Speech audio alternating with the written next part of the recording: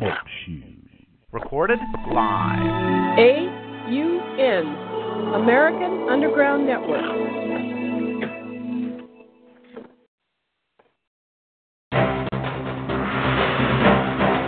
The following live recording is an AUN special presentation. Welcome, everybody. Good morning, good afternoon, and in the case of Christopher Boleyn, good evening. And we are very honored for this special Sunday conference call to have Hamuk from the West Coast. And Hamuk, of course, has been filming, editing, and reporting and producing DVDs for what he terms, and I agree, the superstars of the 9/11 Truth Movement. And certainly Christopher Boleyn is one of those. And thanks to Hamuk, we have a lot of DVDs and broadcast, and he has one of the largest archives of 9/11 Truth DVDs that you can find on the internet. And we are certainly honored to have him host this event.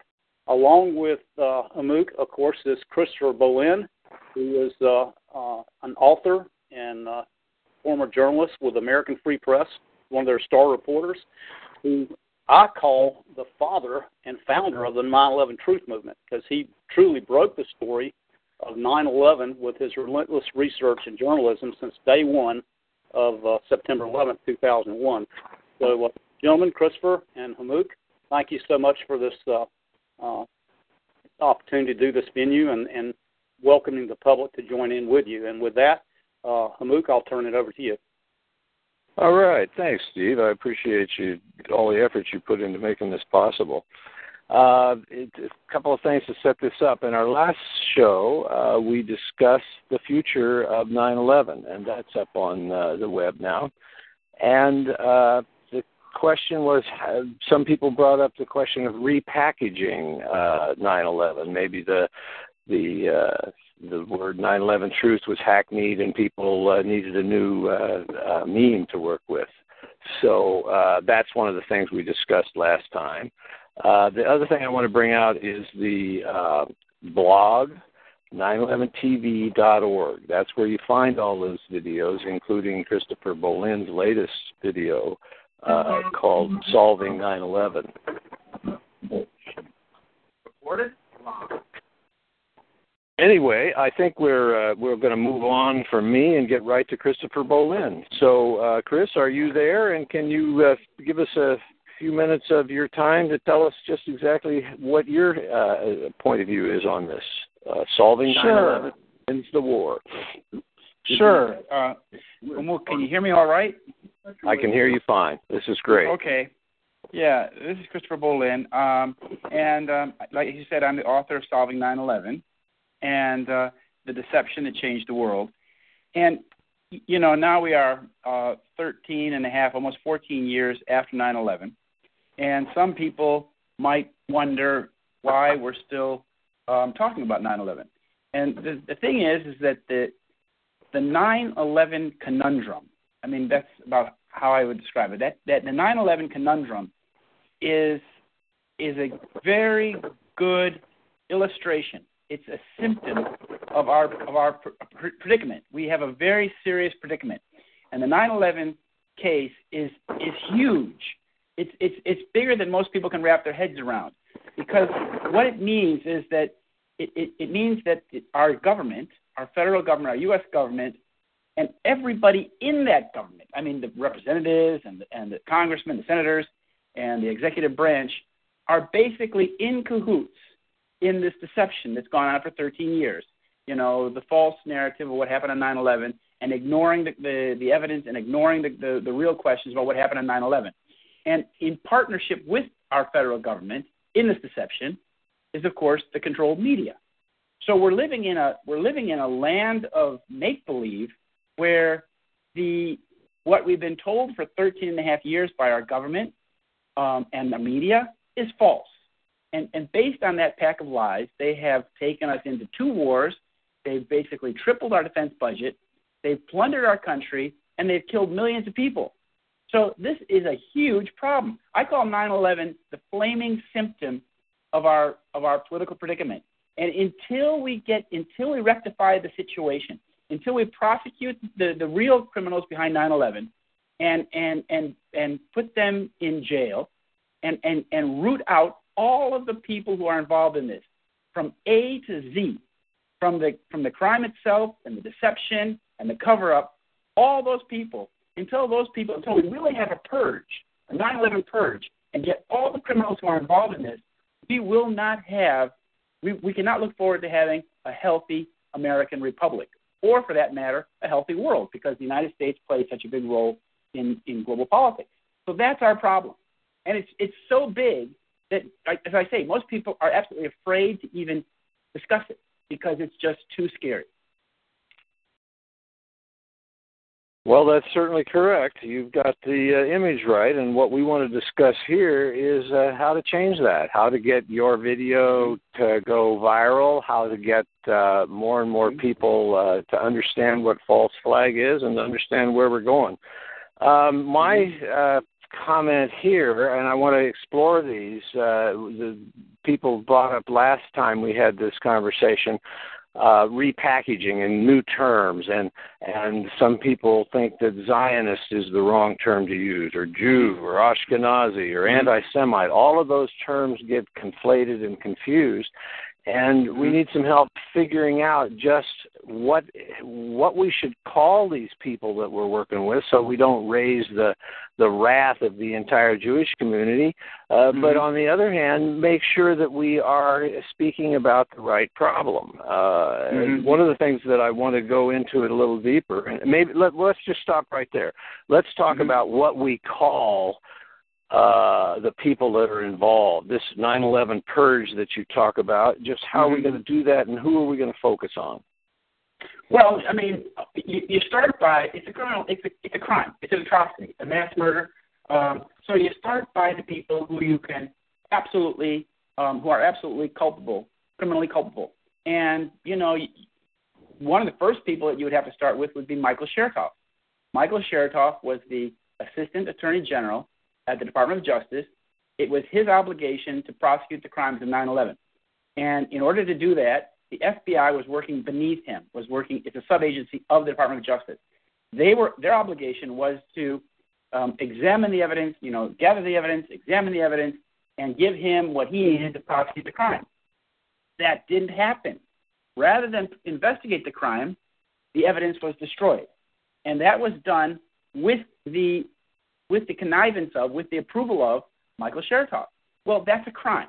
When you destroy the evidence from a crime, and in this case we're talking about the mass murder of 2,600 people at the World Trade Center, that's a mass murder. That's an atrocity. Well, to destroy the evidence from that crime, that crime scene, is itself a crime.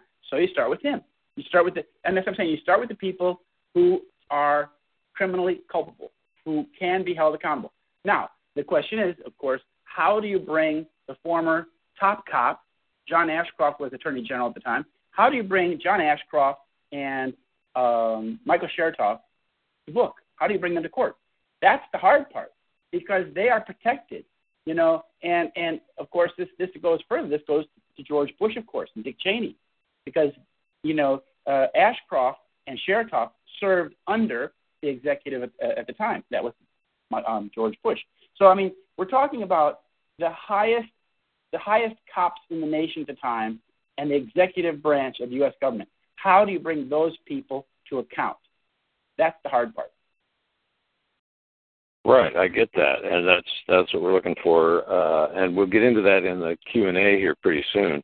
In terms of the names that the work that people can understand, neocon comes to mind as being a constant theme through many, many generations, many presidencies, that the people have been doing the same thing. And when they're out of office in the United States, they're working for Israel, writing the same papers for Israel that they write for the guys in the United States when they're in charge. Can you follow up on that thread and let us hear from you on that?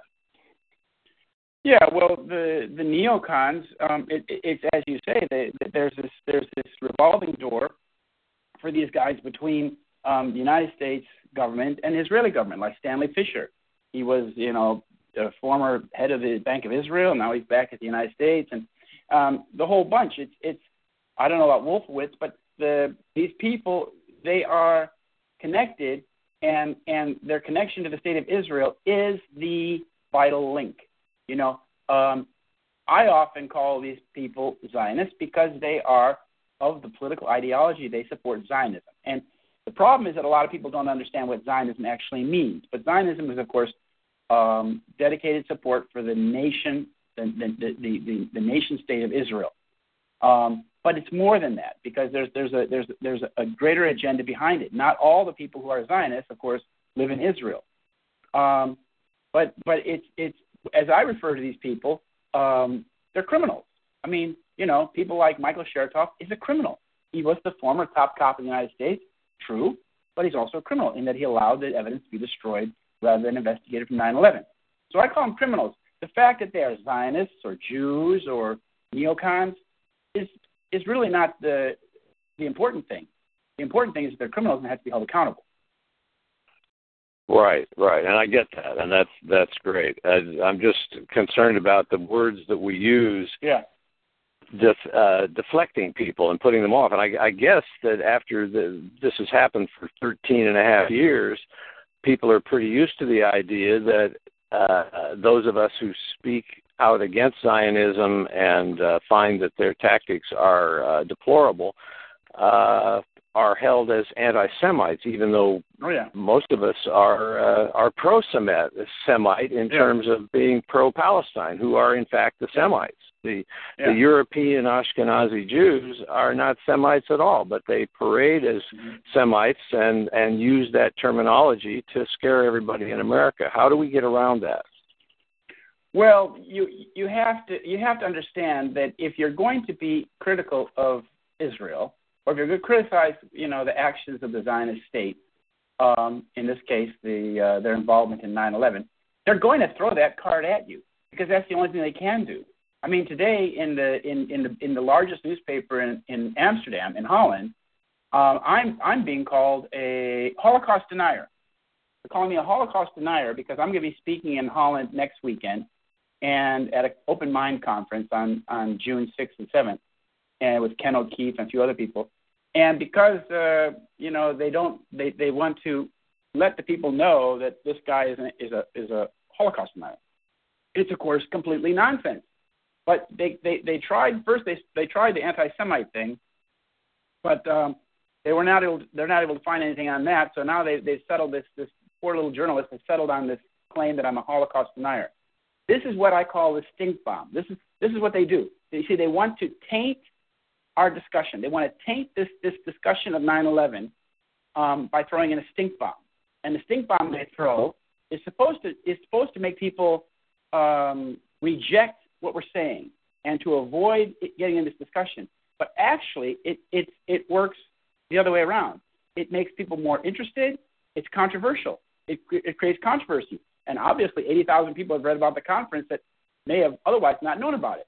So it's what I tell people is that when they throw these stink bombs at you, when they call you names, they call you anti-Semite, they call you this or that, embrace the controversy. Don't run away from it. Don't be afraid of it. Don't let it scare you. You know, just let it act and let it open up the conversation. Say, you right away you say you call me anti-Semite, you call me Holocaust denier. You show that you're not none of the above, which is very easy for me. The girl said that I was a Holocaust denier because I had conflated the firebombing of Dresden and said that was the Holocaust that was the Holocaust. That's completely wrong. It was in an article that I wrote called An American Holocaust, 9/11, An American Holocaust, in which I talked about these Holocausts, these, complete consumption by fire of a large amount of human life. That's what it means. It's the old Greek word. I knew that that happened in Dresden. About 500,000 people were burned to a crisp in Dresden. I knew Waco, Texas, where 88 people, I think it was, were killed by fire. And 9/11, when we have 2,600 people who are roasted alive and then blown to smithereens with super thermite. Well, these are Holocausts that I have seen or I know about in my own time. And because I wrote about these Holocausts, and didn't, and said, these are Holocausts that I know of.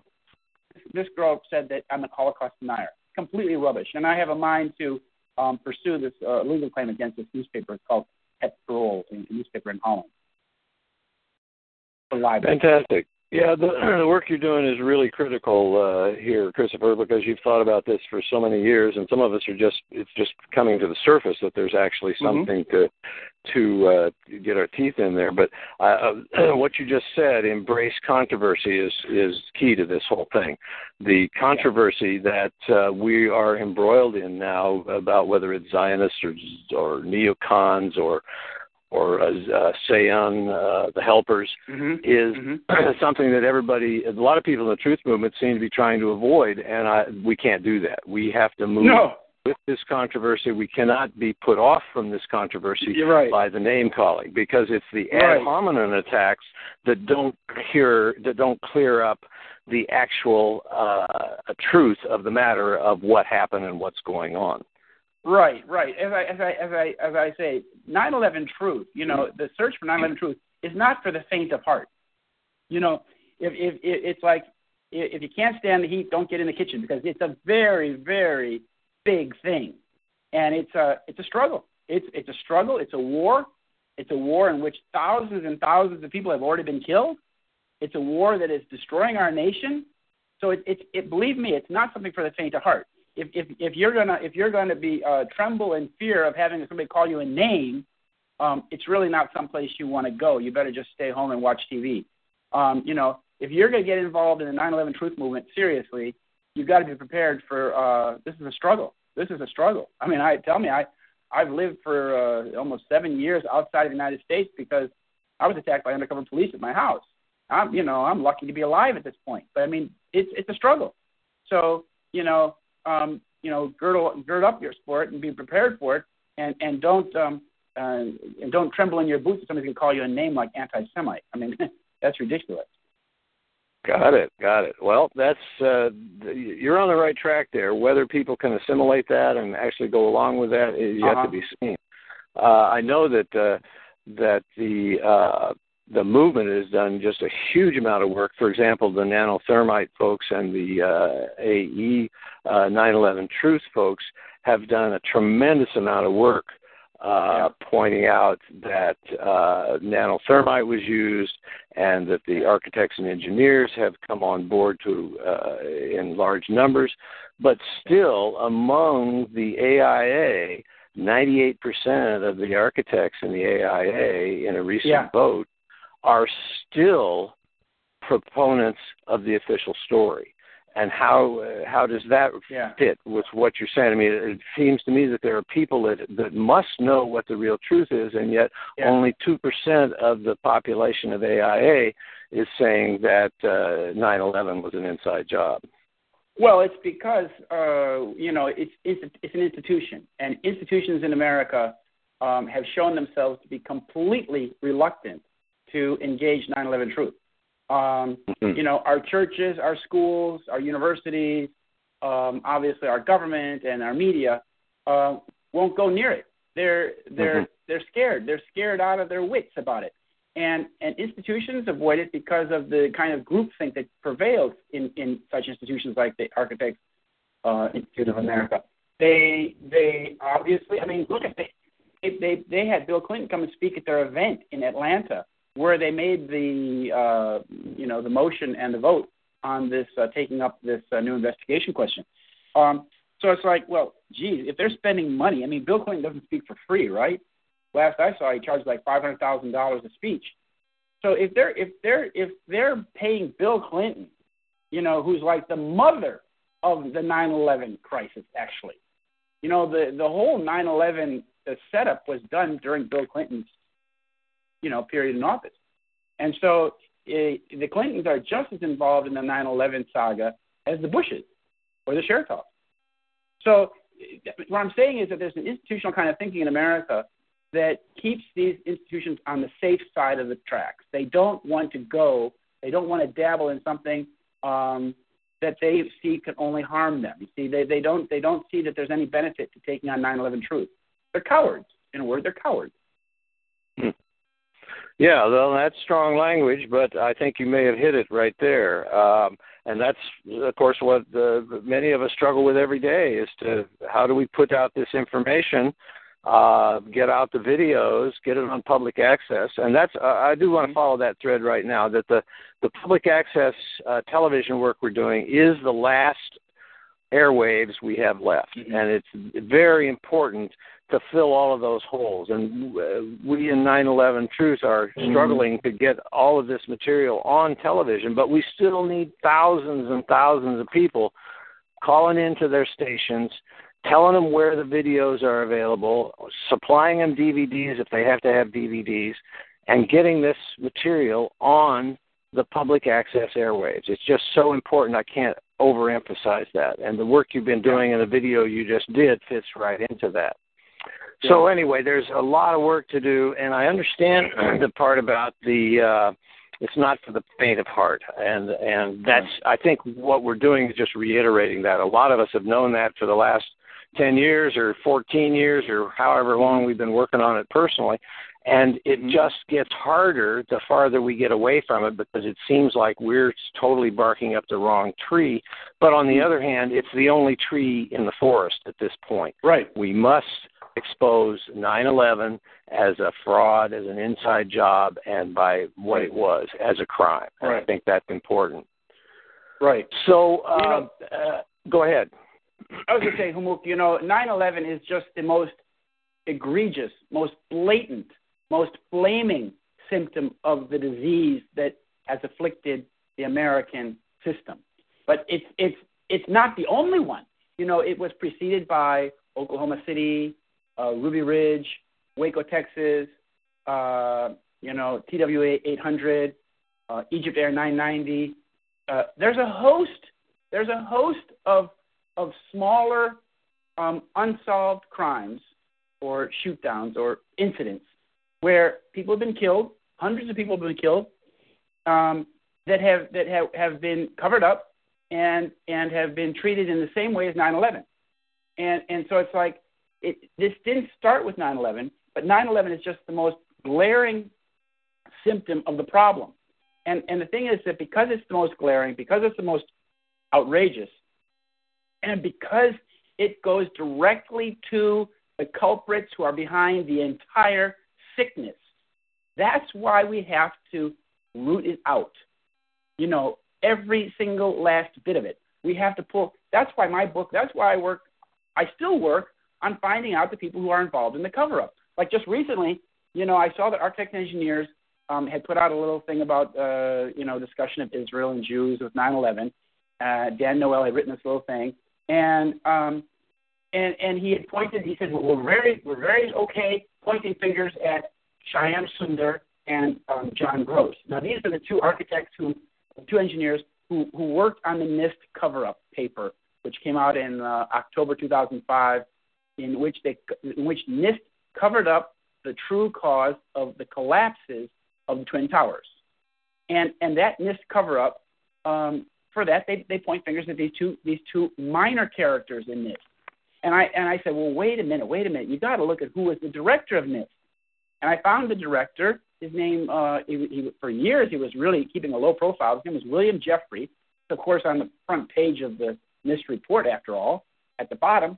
And I found that he was what we call a crypto Jew, in that he's a guy who has this last name that sounds like it's an Anglo-Saxon waspy name, but in fact his father was a Russian Jew named Jaffe, Jaffe. And after his father got married in Florida, Mr. Jaffe, his father, changed the name to Jeffrey.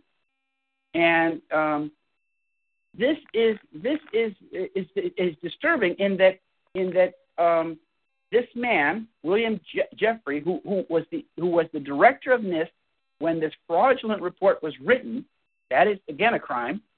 He's gone on to head the SRI Institute in California at Stanford University, Stanford Research Institute in Menlo Park, where they spend a lot of time developing exactly the same kind of nanothermite that was used to bring down the World Trade Center. So, the SRI Institute in California is a nonprofit research and development lab for the U.S. military. That's what it is. Well, I mean, this guy should be held accountable for being the chief author of the NIST cover-up. This NIST cover-up is very important. It's not just that we were lied to, but they did a criminal fraud in that they used taxpayers' money and they wrote a completely fraudulent report about what really happened to the towers on 9/11. Knowingly creating a fraudulent report is a crime, especially about something like 9/11. So William Jeffrey should be held accountable. There's another person. He should be held accountable. And, of course, you take Shyam Sundar and John Gross and ask them, what was their role in this? Because they're all involved in it. At this point, we're not just talking about the crime, but we're talking about the ongoing crime, which is the cover-up of 9/11 and the deception that's been foisted on the American people about 9/11. That is the ongoing crime. Yeah, you got it. That's from my point of view, that you have it nailed. I wondered if this would be a good time to Steve, to open up the call to questions. If there's anybody in the audience that has a question for Christopher. Yeah, does that seem? Yes, sir. I'll go ahead and unmute these, and we have quite a few people on TalkShoe too, which do not have microphones. But if you folks have a question, if you'll simply text that, I'll relay that over to Christopher and Hamuk. I would like to say one thing. Betty is on the line with us from Chapel Hill, and also Betty should get some recognition because she has been constantly putting a lot of the DVDs that Hamuk has been sending her up on public access, which is in the Raleigh-Durham, Chapel Hill area, and that is a massive amount of college and university. So congratulations to the efforts that Hamuk and Betty have been doing through that venue in the Raleigh and Chapel Hill area, because I can tell you that part of North Carolina has a university or a college about every square 10 miles. I mean, that's that many colleges and universities up there. So it's really going really good as far as, I think, alerting people as to what's going on. And Betty and I had talked, and I just want to bring this up to you, Christopher, that if everyone would just take the time to read your book, and the companion book, have it with articles, it'd be so easy to understand. And that's the thing to try to emphasize, is to read your book. But sadly, most people don't read things today. And even in my town, most of the papers are they're numbered on their days until they'll be yanked. There won't be anything else in print. So one of the things Betty had discussed, and Betty, you chime in too, but we were possibly suggesting that on a regular occurrence, like a venue like today, if you might be able to just go over in my chapter or of your book, and maybe we could do an audio version where people could simply do this, and you go over chapter by chapter, and then it would be archived on your website and others, that people actually hear this and say, oh, man, maybe you should take the time to read the book. And of course, we want people to get your book and get it, because if nothing else, you've got a reference with your articles, everything from day one. That's what we want to do, is the proof is in the print, and the proof is what you have spent your life uncovering with your courageous efforts. And that's what Betty, you agree with that? Oh, definitely. Well, thank you. Absolutely. So that's what I wanted to suggest, is possibly doing audio files. You mean do audio files of the chapters, chapter by chapter, right? Exactly. Just like today, for example. Today we would be going over chapter of solving 9/11, the greatest deception. There's ever been. In other words, people that haven't read the book yet, you tell them, and really you're missing a good read. Chris did and I can even get that on public access. Exactly. So this would be a way, Chris, I think, to really create, number one, an interest, saying, hey, we're missing out on this. I took your suggestion. I put a couple of these in the Charlotte Library. I hope they're still there, but books in the public library system here in North Carolina, in Charlotte. So this is the way I think you have to get to the root of the problem. As you said many times in our venue, you have to get to the root, and the best way to do this is beat them at their own game, and give them the information. But if we could possibly get a regular venue once a week or something and go over each chapter, and then probably have on the audio, and then they can get the book as reference or read the book. That's a good idea. Very good idea. Could I make a comment? Go ahead. Sure, Betty. Come on in. With the Pope, I'm not Catholic. I'm not religious or anything like that. But with the Pope now recognizing Palestine and actually going to try to do something about that, that makes pretty much the Catholic people in the world to listen more to what's going on over there. And this seems like this would be an opportune time to educate the people to what Zionism really is, because once their mind is opened up a little bit to the Palestinian situation, it's a great time if we have the tools to be able to introduce what Zionism is, and they could then understand a little bit more what's going on in the whole world situation. Right. Because this is the problem. You talk to somebody and you say Israel or Jewish, and it's like you're sounding off on the all of the people. But when you understand, I mean, Henry Ford Sr., he tried real hard to educate people. He even started his own publishing house and printed the Protocols of Zionism. So this is where we have to really, really get the people to understand what the Zionist problem is. Absolutely. And the Pope is going to help bring this, even though it's Palestine he's talking about, people are going to see how Israel is responding to that, because they're beginning to respond to that very negatively. So this is going to open up how many people of the world to this whole situation. So this gives us the opportune time to jump in with what we need to educate them with. Absolutely. Excellent, Betty. I would, along that line and following that thread, I want to bring up Allison Weir and her recent work and her If Americans Knew, her website, where she has studied the Zionist influence for 100 years and shows how that has affected us so greatly here as Americans, and how Americans are able to spend $8 million a day sending that to Israel, and then they turn around and turn it into bombs to bomb Gaza with, and Americans don't see the connection. So she's been doing a huge amount of work to publicize this angle, and I just want to make that her videos are up on YouTube, and take a look at Allison Weir's work. I put a letter to the editor one time into the local newspaper here of posing the question, why are we giving all this millions of dollars? It ends up to be, $30 billion or something like that? Or $3 billion, rather. Yeah, that's right. I had the right figures in the letter. And what do we get back from that? And somebody did respond back in the newspaper. We get it back through contracts to the military, for the military. Right. That's what we get back. Can you imagine? Yeah. So that right there should show what it's all about.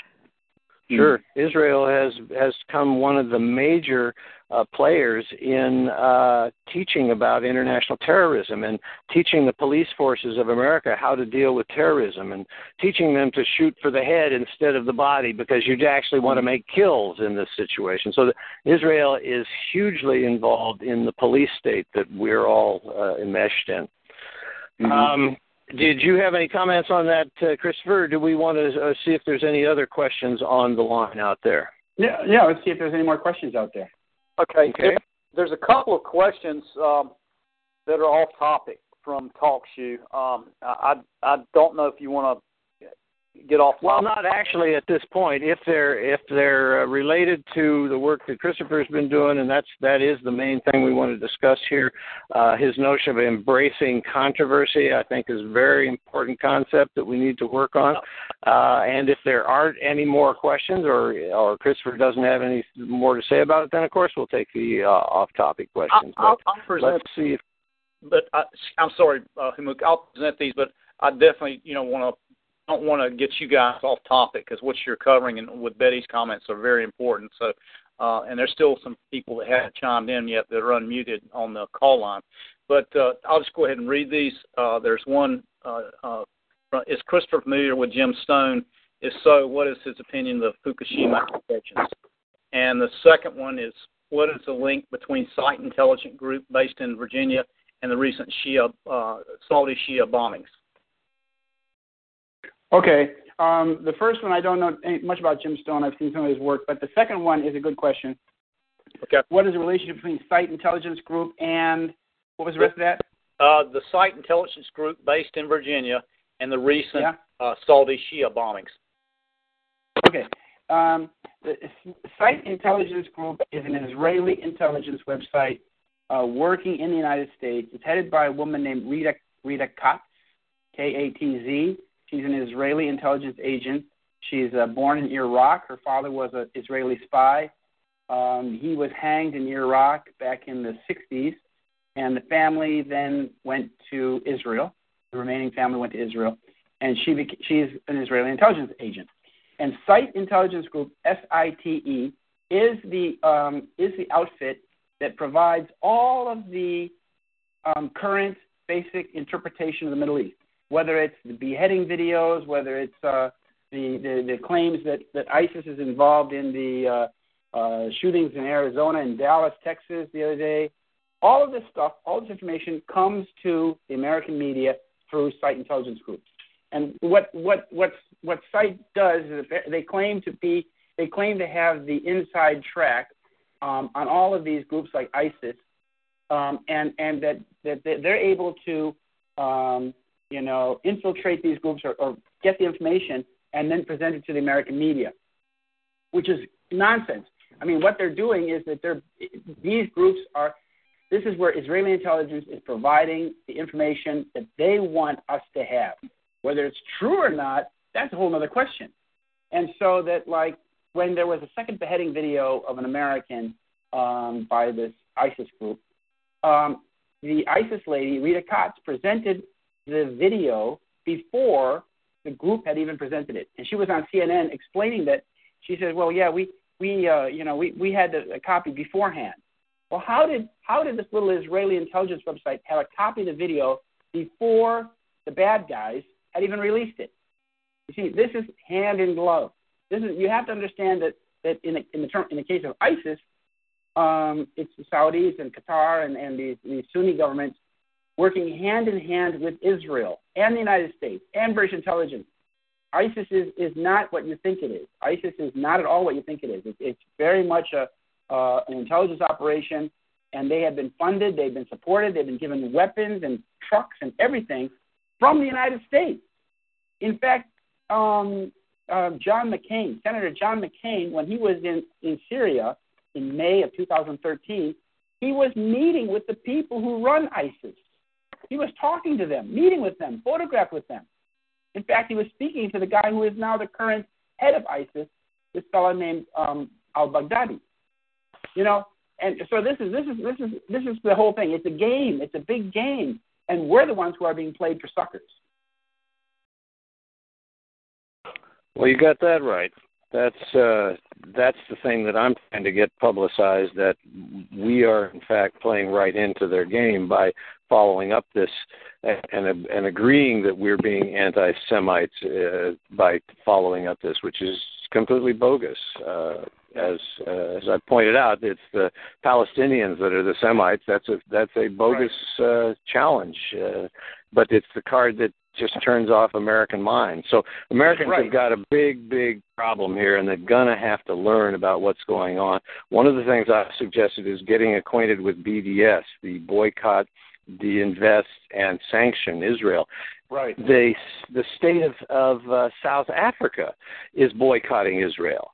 So you can see the lengths to which Americans' media has gone to prevent this information from getting into America and preventing Americans to get into the BDS situation, to actually publicize that we're having to get, that we're being taken over by agents in this country.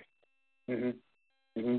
Yes, and the current Israeli government, which is Benjamin Netanyahu and extremely right-wing people, is so far to the right that if the positions of these Israeli politicians were really understood by Americans, they would they would find it absolutely repulsive.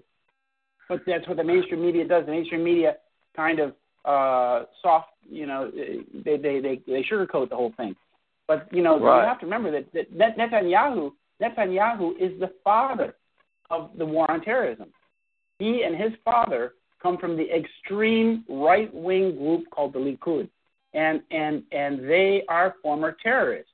And Netanyahu is still a terrorist to this day. He's one of the chief architects of the 9/11 false flag terrorism. So it's a complete fraud. I mean, it's so egregious, it's so overwhelming that it's really hard for people to understand because it is such a big lie. The whole thing is such a big lie, and it's taken over our country basically at the government level, lock, stock, and barrel, and that's the American problem.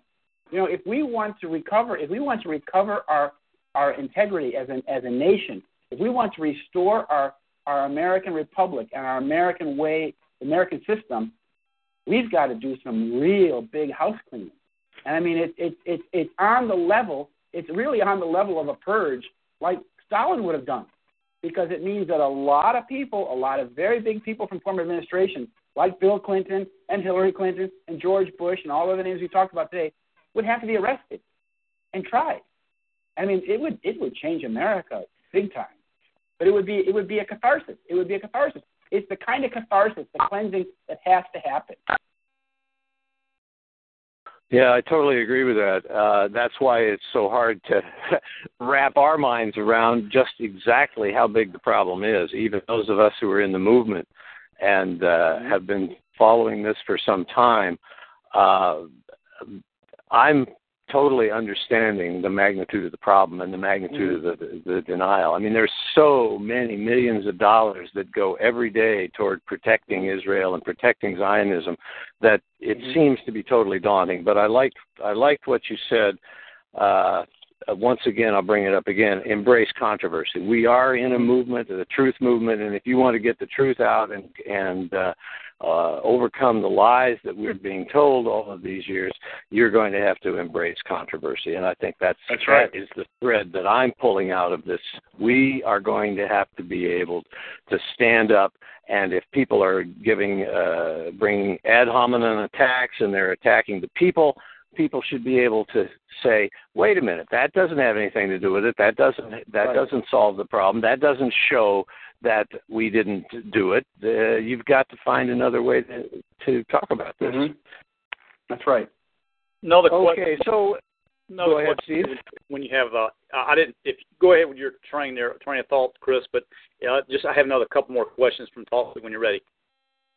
No, we're ready for questions. Okay. Yeah, let's do that. The next one was from the same gentleman or a person that asked the earlier question that you gave an answer to, was how significant is the B'nai B'rith to the Israeli spying intelligence community in Western countries? Oh, it's huge. It's huge. The B'nai B'rith is first, what is B'nai B'rith? B'nai B'rith is a Masonic organization, Freemasons, I think they call them, and it is only open to Jewish men who are Zionist by ideology. So non-Zionists are not welcome, and non-Jews are not welcome.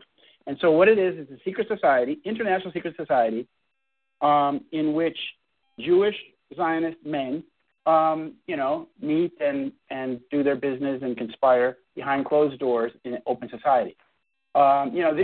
These kinds of secret societies are basically they should be banned in democratic societies, because what they do is that they allow secret combinations of men and women to conspire in a free society. So that for example, in B'nai B'rith, you have people who are like lawyers, clerks in courthouses, and judges, all belonging to a secret society, and nobody knows what they're talking about. But when they go to the courtroom on Monday morning, all three know what they talked about on Saturday night. So that is an antithetical situation in a democracy. Like John Kennedy, President Kennedy said, he was opposed to secret societies, and he found them repugnant. Of course they are. But this one, in B'nai B'rith in particular, is very big and very powerful. And they have sub-agencies. One of the sub-agencies is called the Anti-Defamation League of B'nai B'rith. The Anti-Defamation League of B'nai B'rith is an organization which was created in Chicago back in 1910 or something to protect Jewish criminals from defamation. And they also have an organization called Hillel, which is basically has an organization at every college campus in America where Jewish students are enrolled. And this is how they organize Jewish students on campuses. And the ADL is one of the key organizations that liaises with American police departments. So, for example, there was an ADL agent working at the local police department where I was living, who basically informed the local police that I was some sort of right-wing, neo-Nazi, militia guy. And they so defamed me that it was very easy for them to get these police worked up and came to my house and treated me like I was some sort of terrorist in Iraq. And, that's how they treated me. They felt that they were that I had no rights whatsoever. I was just, and I paid the price for that. And then I was tried in a court where I had the same situation, where the judge, the prosecutor, and the clerk all belong to the same secret society. So I mean, it's terrible. And B'nai B'rith is the main source of the conspiracy that we have today in the United States. I mean, all of the big Jewish men who are owning media and owning television stations and owning newspapers and the senior judges and everything across the United States are all members of B'nai B'rith, Jewish Zionist men. And that's the problem in a nutshell. Thanks, Chris. There's also another guest that is on audio, so I'm going to unmute you, talk to you. So go ahead. Whoops, hang on. Okay, go ahead. Hello? Yes. Hello, am I talking to Christopher? Yes, you are. You're on the air. Yes, you are. Oh, Belleville, Canada here, Christopher. Glad to hear you're getting a little more exposure. Investigative reporters are my only heroes in the Canadian paradigm. I got onto the 9/11 thing after the markets reopened and following the business pages. All of these shorted put options were never seriously investigated. Winning prize money left to stand. No names were brought forward, as if, and the whole story on the financial markets totally disappeared. I kind of disagree with you about Chertoff and et al. Being cowards, because I think they're more analytical than being cowards. If they were to sue any of you guys for libel, the evidence would have to be brought to court. They don't want to see that kind of thing happen. So I don't think they're being cowardly so much as being smart. No, I never called Chertoff.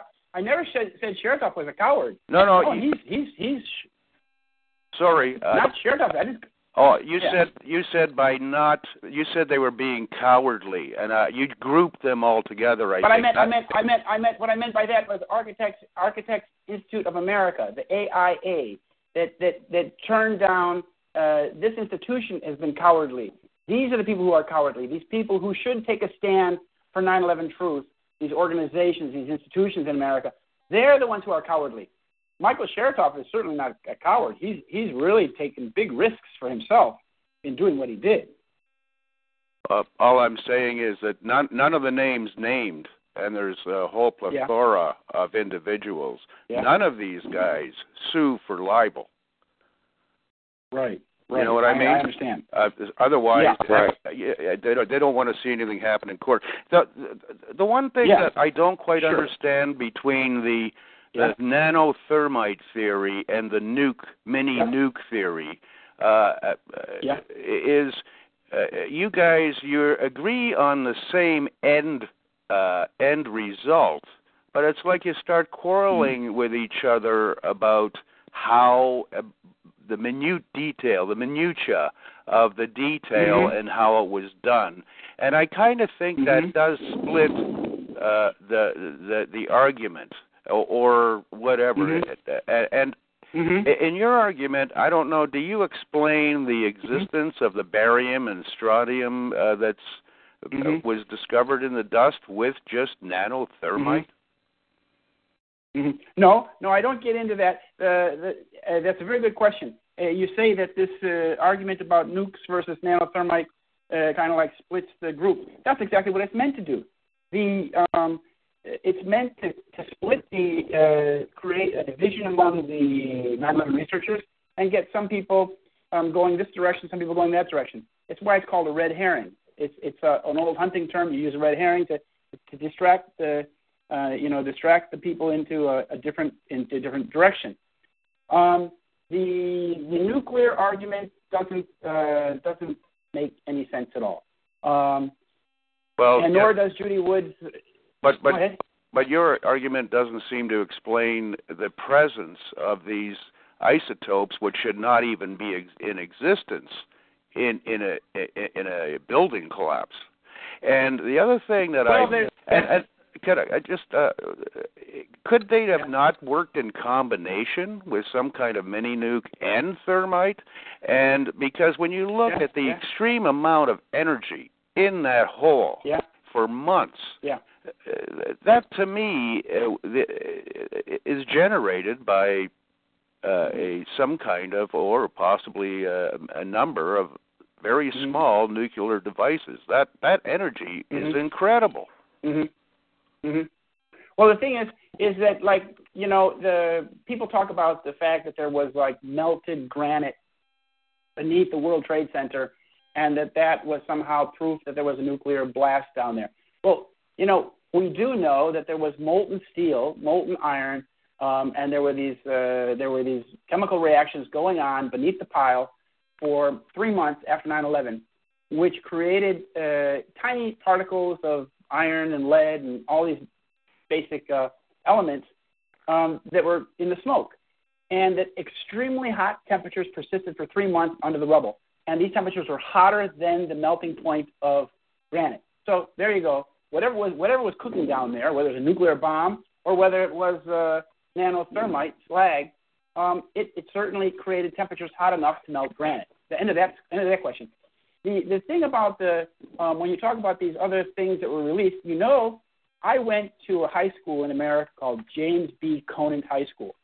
And James B. Conant's claim to fame was that he was on the Manhattan Project and that he was the father of the dirty bomb. He's the bright guy who came up with the idea of strapping some, fissionable material onto a conventional bomb and blowing it up and then rendering that territory, dangerous for the enemy, deadly. So this dirty bomb idea, which you heard a lot about at 9/11, could have been used on 9/11. We do know that there were massive explosions that occurred in the basement of both towers before they collapsed. The seismic evidence shows that. Eyewitness testimony shows that. William Rodriguez talks about that guy who came in, from in the lower sub basement, and he'd been exploded. He'd seen a huge explosion before the plane even hit the tower in the basement. So whether those bombs, for example, had some sort of nuclear, some sort of fissionable material on them that would then be found in the rubble in the area, that's possible. But whether it's a nuclear bomb, I've taken this up with a friend of mine who was a scientist on the Manhattan Project, and he thought that the idea that a nuclear bomb was used at the World Trade Center was highly unlikely, because a nuclear bomb creates a growing and growing and growing explosion. It's got a certain characteristic of, starting off and getting bigger and bigger and bigger. That's not what we saw on 9/11. what we saw on 9/11 was we saw both towers basically first severed at the bottom. There was huge explosions at the bottom, which basically cut the core columns. The building started to fall. You could see that from the big mast on the North Tower started to fall first. And then you saw that the buildings were basically pulverized floor by floor from the top down. And then in the rubble, they found the culprit. They found one of the culprits for sure. They found this super thermite, this thermetic material. And I wrote a recent article called, the basics of nanothermite and the destruction of the World Trade Center. And I wrote this after I visited Amsterdam and saw Richard Gage. Because when I talked to Richard Gage and these architects down there, and I just brought up this little point about the little tiny ball of molybdenum that was found in the dust. And I talked about these other forms of nanothermite, like molybdenum trioxide, and that these nanothermites are explosive in and of themselves. A lot of people don't understand that. And these characters who support the nuclear, if you read carefully what they say, 9 times out of 10, people like Gordon Duff and Jim Fetzer, they talk about this nuclear blast, nuclear bomb, but in paragraph 2, they start calling out and saying that the nanothermite guys like me and Steve Jones and Richard Gage, that we're fraudsters. So what it really is a veiled attack on the truth. Nanothermite was found in the rubble of the World Trade Center. Therefore, nanothermite was involved in the destruction of the World Trade Center. If these guys who believe in nuclear bombs and Buck Rogers beam weapons bringing down the World Trade Center, if they really had compelling evidence, they would produce a peer-reviewed paper to bring their evidence to the public and out in the scientific community for discussion. They haven't done that. Why? That's the question. If they really have compelling evidence, why haven't they presented it in a peer-reviewed paper? Jim Fetzer, he knows that's how you do it, and so does Judy Wood. But they haven't done that because they're only red herrings that are meant to be barking from the sidelines to basically attack the evidence that has been found of nanothermite. For example, Judy Wood's book, I had it to read on the train when I was in America last time. And in the very beginning, she says that the World Trade Center demolition was a cold event. It wasn't a cold event. It was a very, very, very hot event. Bingo, right there. Her theory is completely no leg standing. Another question too, Chris. This is from someone asked earlier. What are the links between Ashton Carter and the Rothschilds? Very good question. Ashton Carter was in a group called Global Technology Partners. He was senior director of Global Technology Partners, along with John Deutsch, the former head of the CIA, and the Belgian-born former head of the CIA. And Ashton Carter, John Deutsch, and Philip Zelikow, they wrote an article that was printed in Foreign Affairs magazine, I think it is. That magazine that's read in all the halls of power. And they wrote that article in 1999, and I think it's called, or 1998, and it's called, basically how America should respond to catastrophic terrorism. And the subtitle was Imagining the Transforming Event. And what it was basically was a blueprint for how America should respond to this catastrophic terrorism when it occurs. And at the time when they wrote that article in Foreign Affairs magazine, John Deutsch and Ashton Carter were both directors for this group called Global Technology Partners, LLC. And that is a wholly owned organization owned by Rothschild North America. See, it's not very often that Rothschilds are so easily identified one step removed. Usually it's like 3 or 4 steps removed from the actual culprits. But in the case of this intellectual discussion, Ashton Carter was a senior director for Global Technology Partners, and he was, in that sense, a direct employee of Rothschild North America. And today, of course, he is our defense chief. He's Secretary of Defense. So we now have a former Rothschild agent, running the U.S. military. Lovely, isn't it? Chris, I like this question also on TalkShoe. And I'm curious about this myself. What is the current status of Kurt Sonnenfeld, the 9/11 truth FEMA photographer? That's a very good question. He's in Argentina. He has not yet been extradited, but I read that the Argentinian court had basically upheld and supported the request for his extradition by the United States of America. So since he's not in America yet, I would assume that his case is being appealed in Argentina, because the last thing he wants to do is come back to America, because if he comes back to America, they'll treat him like they treated Snowden or that Assange, because he has video information which he should have revealed. I would think that he should have revealed this information by now. Made it public, so that in that way he would no longer be something they'd be interested in. If he was a videographer for FEMA, and he was down in the World Trade Center, he was the only videographer, and he went down in the basement of Building 6, the old U.S. Customs House, and the most important thing that he saw, in my opinion, was that he saw that the vault, the treasure vault, the big safe that was below Building 6 had been broken into and emptied the night before. And that's very important, because that vault contained all the evidence for the very serious crimes that were being prosecuted by the authorities in Building 6 and Building 7, like Enron and the WorldCom and the gold scandals and these huge crimes that were being investigated during the 90s, during the Clinton time. The evidence for these crimes was all stolen, cleaned out, as was a lot of gold.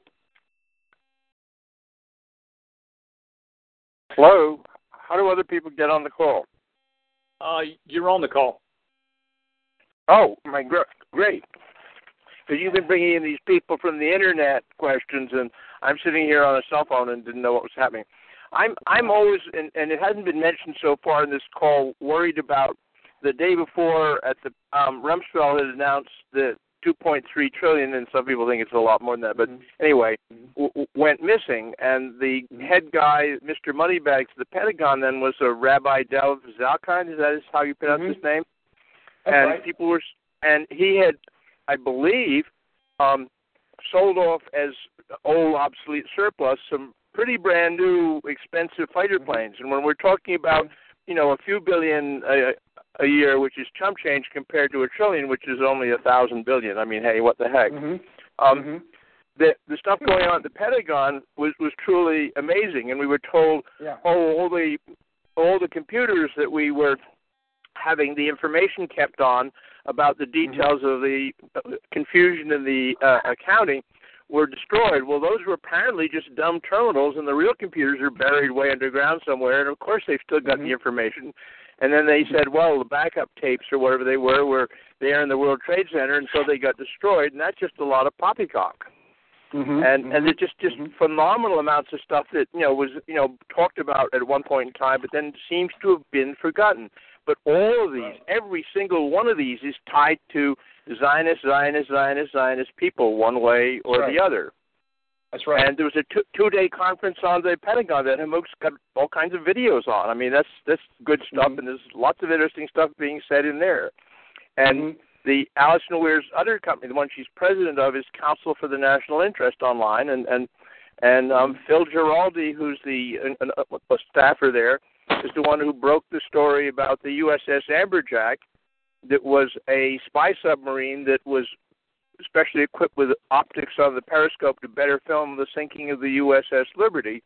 And all that USS Liberty thing was the Israeli military trying to sink our latest spy ship in, 1967, to blame the Egyptians. And that was a day when we had nuclear-armed planes flying around in training exercise that suddenly go live kind of scenarios, which we seem to see all the time, like all the various forms of Gestapo were running around in training exercises the day before 9/11, and on 9/11 everything just goes live. Same way everybody's right there, Johnny, on the spot at Boston Marathon bombing, or pick some other place. It's all over the place.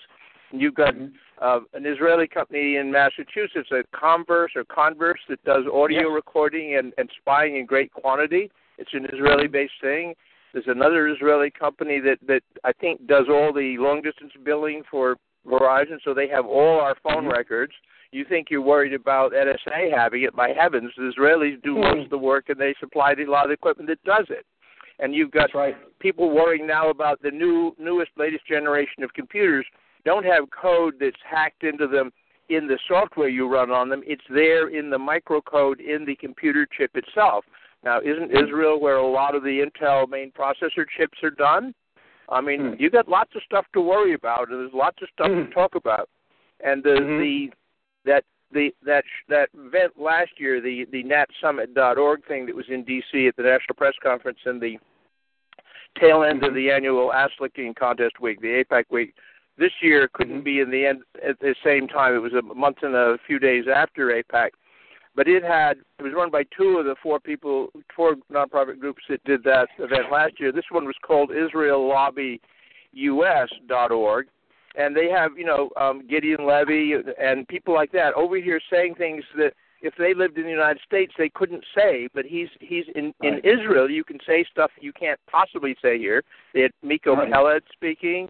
They had all kinds of. They had a guy who wrote for AIPAC and worked for Congress and all kinds of other things, saying, "Damn it, we Jews need to say, don't think you're doing this in our name. In fact, don't do it in our name." They're really upset by a lot of the stuff that Israel's doing, and these are really outspoken people with certainly pristine backgrounds in all kinds of stuff, in our government and in whatever.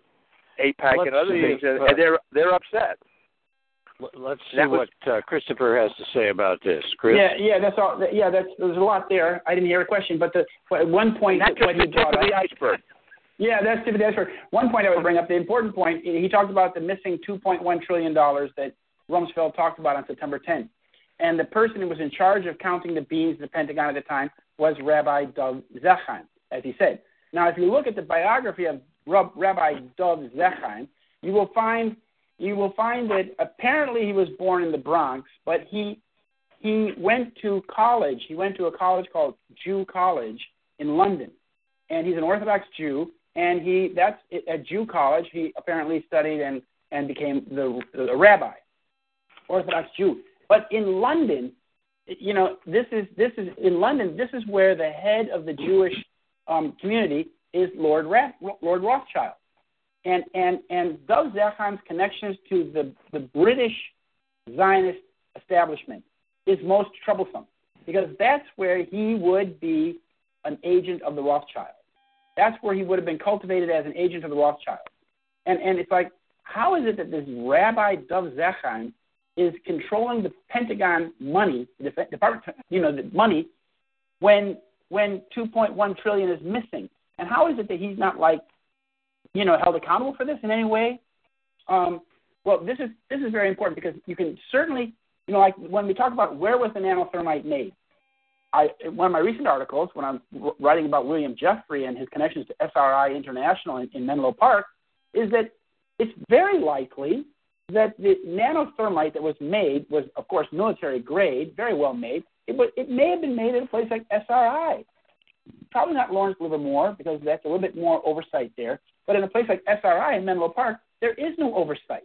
It's a nonprofit group that does like $4 billion worth of research and development for the U.S. military in the last 10 years, and there's no oversight. And they make nanothermite, for crying out loud. They make all these nanocomposites. And the person who runs the laboratory where they make the nanocomposites and the superthermite at SRI is an Israeli. His name is Yigal Blum. And he's been with SRI since 1984. So you see, wait a minute. It may very well be that some of that missing trillions of dollars went to SRI or somebody like that to make the nanothermite. And that would be, just like you said before, that would be chump change. That would be nothing. Maybe $10 million, $100 million. It'd be nothing compared to the $2.1 trillion that's missing. I would think that, as you said, finding out where that money went would be a very important thing because finding out where that money went would expose a lot of high crimes, wouldn't it? Who's really? That? Where'd the money go? That's very important. So I thank you for the question. For the call. Thanks, Christopher. I want to just reiterate one thing you said earlier, embrace controversy. I think that's what the 9/11 Truth Movement is all about. And I also wanted to mention that at blog.911tv.org, you'll find Solving 9/11 Ends the War, Christopher's latest video. You'll find Alison Weir's work. You'll find hundreds of videos about 9/11 truth that need to be shown on public access. So anybody that gets a chance to get this material shown on their public access station is a hero to me. So what I want to do at this point is thank Christopher for coming on this show from Sweden, and thank everybody in America who's listening and asking questions. Just brilliant questions coming out from you guys. And I think what we're going to do is close this out now and think about, well, we'll continue, Steve, but I just wanted to do a finale for the show when I publish it. I have one question. Go ahead. Sure. Go ahead, Betty. We've done a lot of talking, and I've learned a lot here and everything, but what I'm concerned about is, do we need somehow or other a grassroots movement to make enough of a mass of people that's going to help bring this forward, all of this information forward, to get the people to understand? How do we do it? I mean, right now we're just individually trying to do the best we can. So, I mean, isn't that needed? Yes. So can we have some time a call that we can discuss that? Yes. I would say, this is Christopher saying, I would say that is very much needed. You know, I know about these little movements like We Are the Face of 9/11 Truth. There's one where they're trying to make it appealing and more popular to be 9/11 truthers, but it still is a very hard row to hoe, because with the mass media, the controlled media, is completely against 9/11 truth. And most Americans get their information, their news, from the controlled media. So they are not inclined to embrace 9/11 truth as long as they're watching CNN or Fox News. That's where we are lampooned as being conspiracy theorists and idiots, while they are imposing a kingdom of deception on the American people. So I think it's definitely a subject that needs to be discussed, because how do we do that? How do we make this a popular movement? We're trying, media. But it's going. Yeah, that's it. That's it. Social media and internet. But we have to grow this movement, because and it has to be a nonviolent educational effort, because as soon as you engage in any sort of violence, the government will come down on you like a ton of bricks, and they'll kill you all. So we're living in that kind of world today, unfortunately. That we have to be nonviolent, but like Pamuk says, we have to embrace controversy. Don't run away from controversy. You only did the commercial things. PBS and NPR are equally guilty, controlled by exactly the same Zionist control cartel. That's right. The whole media. And all these people are using our airwaves with FCC licenses, and they are no longer a functioning media in the true sense, where it's part of the checks and balance system we're supposed to have. These licenses should be being pulled by a proper democratic process. That's right. And it's a disgrace. It's a national disgrace. That's right. Because the real problem is, when you get down to it, is that Americans believe they live in a democratic system, but most Americans are only spectators in this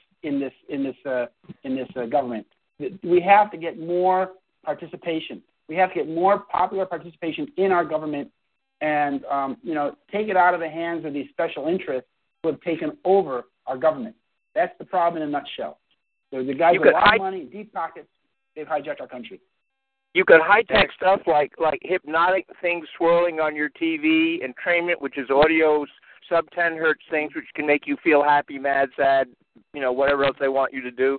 And all that kind of stuff being done, neuro-linguistic programming, or NLP, used routinely in all kinds of stuff. If you watch mainstream media, you are a hypnotized zombie. And this kind of stuff, the kids have to be taught about this. I believe Common Core, this new thing they're bringing in to trash our edu system further, is essentially controlled by, again, the same people, probably the same people behind Common Purpose in the UK, which is a frighteningly huge thing. It's a whole 10-hour conference call on that alone. And it's mind controlling the peons so that the peonors can peon the peonees. Or did I get those? I get those backwards. But anyway, whatever. You get the idea.